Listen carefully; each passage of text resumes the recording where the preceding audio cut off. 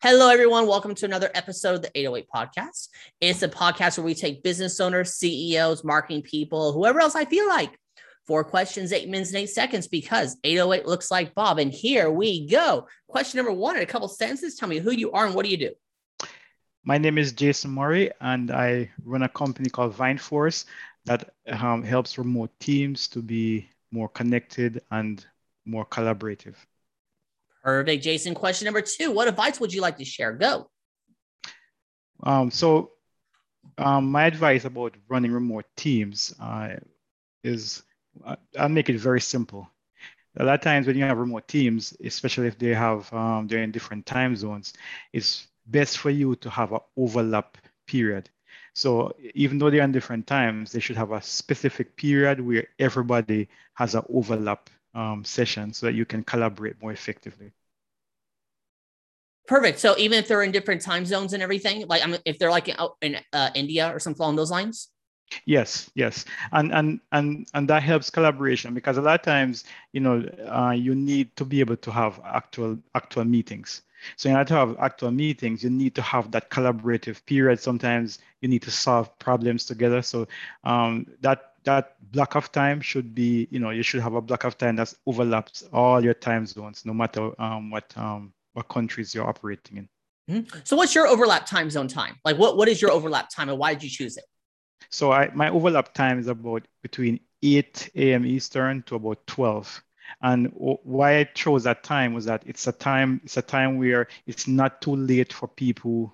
I have teams in the Philippines, India, and the US.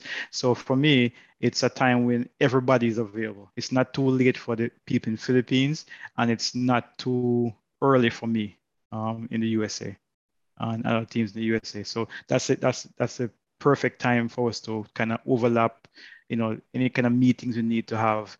And also another reason why you need that, one of the advantage of having that period is that periods that are not overlap periods, it gives people uninterrupted time to do their work. Mm-hmm.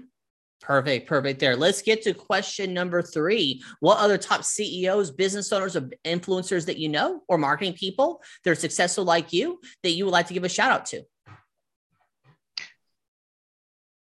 That's a good question. There's so many. I'm trying to think about who I want to.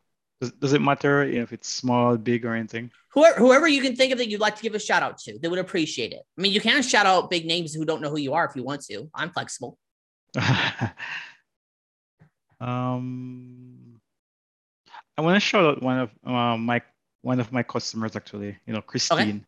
Okay. She runs a small e-learning portal, and she's great. She's able to manage almost 40 tutors, and I don't know, she's a mom.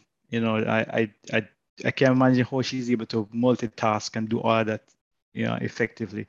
And our business just grew from 250% in the last just in the last year.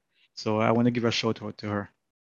Perfect. I'll look her up here. Number 4, final fun question. Jason, tell me about your first sale. First or epic? First? I mean, for your most epic sale. Excuse me. Most epic. Yes. It used to be first, but now it's epic. Okay. So I would say CM Christine. We started out with just doing a small remote project, remote learning project, and it scaled into something really big. And I think that project will help hundreds and hundreds of students to be able to learn remotely. Perfect there. So you got 4 minutes and 18 seconds left. You can do some promo time. You can ask me a question. You can talk about the weather, whatever you want. I'm flexible. Go for it. So let me learn. I want to know about you. Tell me a little bit about your podcast, why you started doing this, and just tell me a little bit more about your about you.